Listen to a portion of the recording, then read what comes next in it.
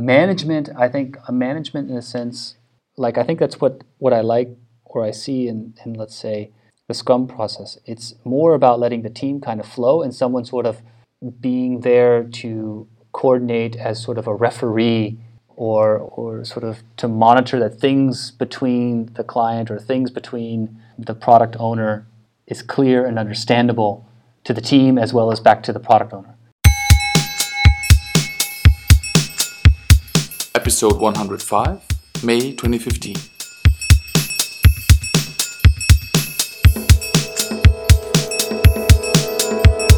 In this episode, Stephen B. Cook, partner and creative director at Eden Spiekermann, talks about employees at Eden Spiekermann, managers, technologies they're using, and explains how their company gained such a great reputation. What kind of developers are you trying to hire?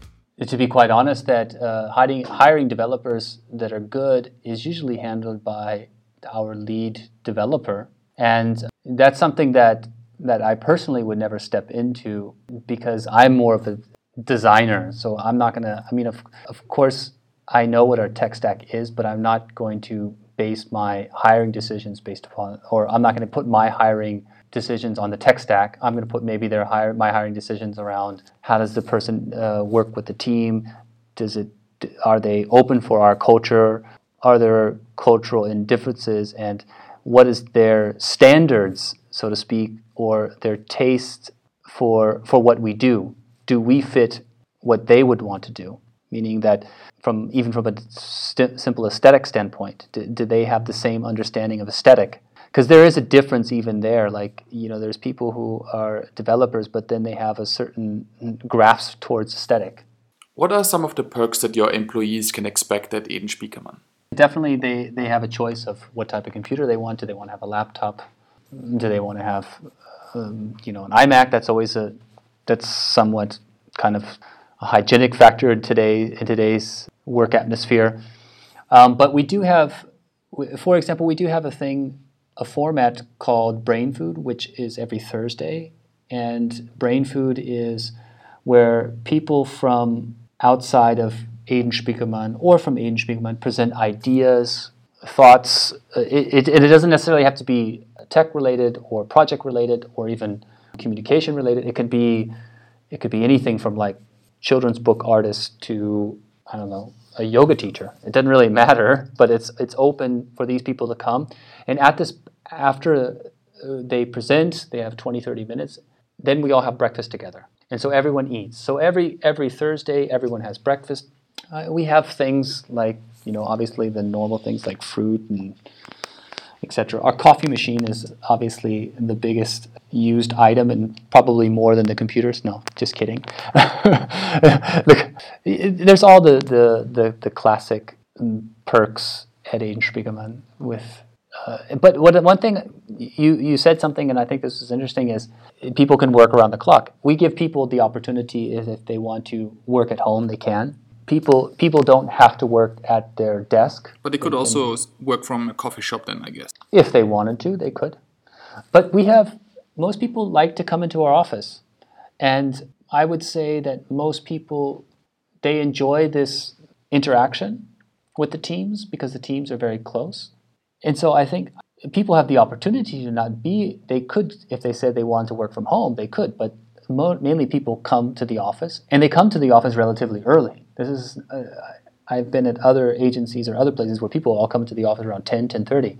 Here people come in at 9:30, and everyone's working by then. And then everyone goes home, let's say around 6 or 7 at a normal time. And everyone eats lunch together, and we have a cafeteria. And like in your office, or do you go out? In the office, they go outside, and they come back, and they eat pretty much, I would say, between 30 and 40 people at a time are sitting in our cafeteria. And, oh, wow. So you have your own chef then? No, we don't have our own chef. We tried that, but not to major success. People wanted to bring their own things, or they wanted to go out, or they wanted to have something change, or I don't know. This is even better. So people really cook their own stuff together. Sometimes, yeah. It's starting to happen. I'm starting to see it more that people are, making a salad or cooking something and then bringing it in. And people, a lot of times, this is very much a German thing, is when their birthday is there, they make their own cake. I mean, in America, no one ever does that, but in Germany, people make that, and I think that's fantastic. But people just cook and make things and leave things out when they go traveling, and they come back and they have candy from, let's say, from Vienna, and then they put the candy on the table, and then everyone eats it. So this is it's communal, and it's very nice. In terms of quality and attracting talent, it is very hard for European companies to play ball with the States, I guess. Inge Spiekermann seems to play in a league of their own in Europe. How did that happen? I think we're not there yet, but I think we're going in the right direction. Meaning that I think we've been very fortunate with the clients internationally we have worked with. We haven't made to every short list, I would say. So whenever someone is thinking about, okay, I need to develop an idea for my digital products and services, or I need to develop my brand, or we're not really on the short list yet against the major competition that might be out there for us. But how did we get there? I think we got there naturally, and I have to give credit to Eric, because that is where credit is due. Eric, when he was in London a while ago, he brought back the idea of brand and corporate identity to Germany. And then when he took that step and created Meta and all of these different steps to get to where we are today, he helped foster this idea of what does brand and communications mean in Germany and in Europe, and outside of, let's say, or it's called mainland Europe and not Great Britain. But that's kind of how we've gotten here. I mean, of course, we've gotten here with other people who have worked hard, and the other partners and the other designers and creative directors and design directors and everyone else has worked here. We've gotten to a point where these people have brought our company forward and has put us on the map, has put us on the relevant set. But we're still, from my perspective, still need some more work to do to be truly at the top of our game. It seems like you have achieved very much in 6 short years, actually. Yes, but it's also the years leading up to it. I mean, we have to take into consideration, before we became Inge Spiekermann, we had, there was other Spiekermann and Partners, and there was other entities that actually kept building us up and leading towards where we're at today. What tools and technologies are you using in the company? It depends upon what people, like I said, I was telling you earlier that we're not purely a digital agency. So we have 50% of our business is digital, and then the other 50% of this is sort of traditional brand design, communications, etc. If we want to talk about on the digital side, which is probably what you're the most interested in, we use Quartz Composer and Sketch.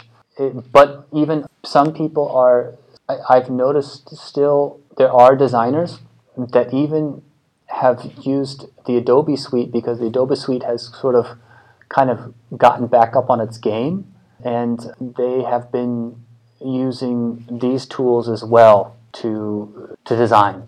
Do you have project managers, and if so, what's their role and what do they need to be capable of? For all of our digital products and services, we have Scrum Masters. Basically, we don't have classic project managers. We're basically using account directors and Scrum Masters, and that's pretty much it.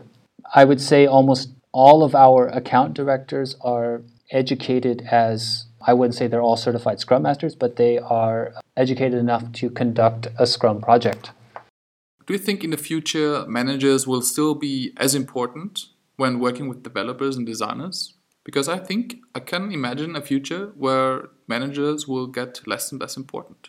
I don't know. That's a hard question to answer. I think, it's an interesting question, because maybe to some degree, I could see that, projects might be a bit more and more free-flowing and more reactionary. And so a classic management style of running a project may not be the same. Like if we think about a project manager or a product manager or something like this, maybe it's a hard question.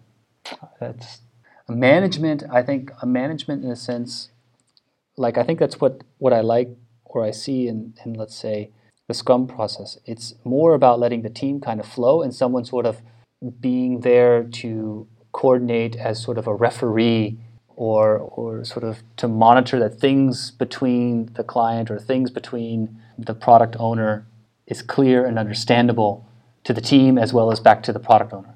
And so I think this coordination is still valid. And whether you want to call that management or not, that's about a name, I guess. But there will always be some sort of mediator or facilitator going between, because in the design process, I don't think anyone wants, even the development process, I don't think anyone wants to get caught up in the details of things, like the details about budget, the details about constraints, marketing objectives, and different aspects.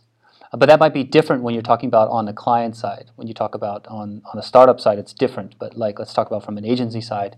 I don't think all the designers and the developers want to sit there and hack out details that are not relevant to what they're doing.